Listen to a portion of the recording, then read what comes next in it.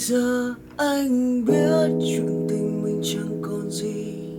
Khi đó xuân san người đừng ngọt thật đậm thì em bước san ngàn đợi chờ điều diệu kỳ như lúc ban đầu.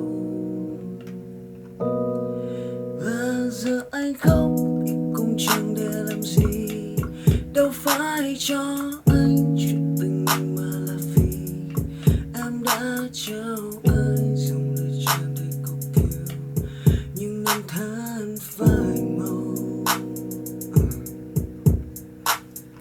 Nếu đóa hoa hồng trước kia chưa về, nhanh hơn tình thắm thêm câu thề, anh ước rằng một mai em đến,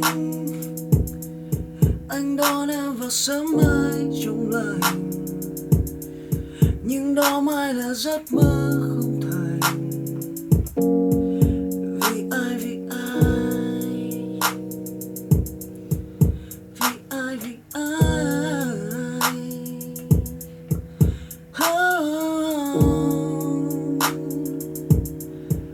Do âm thầm lướt qua nơi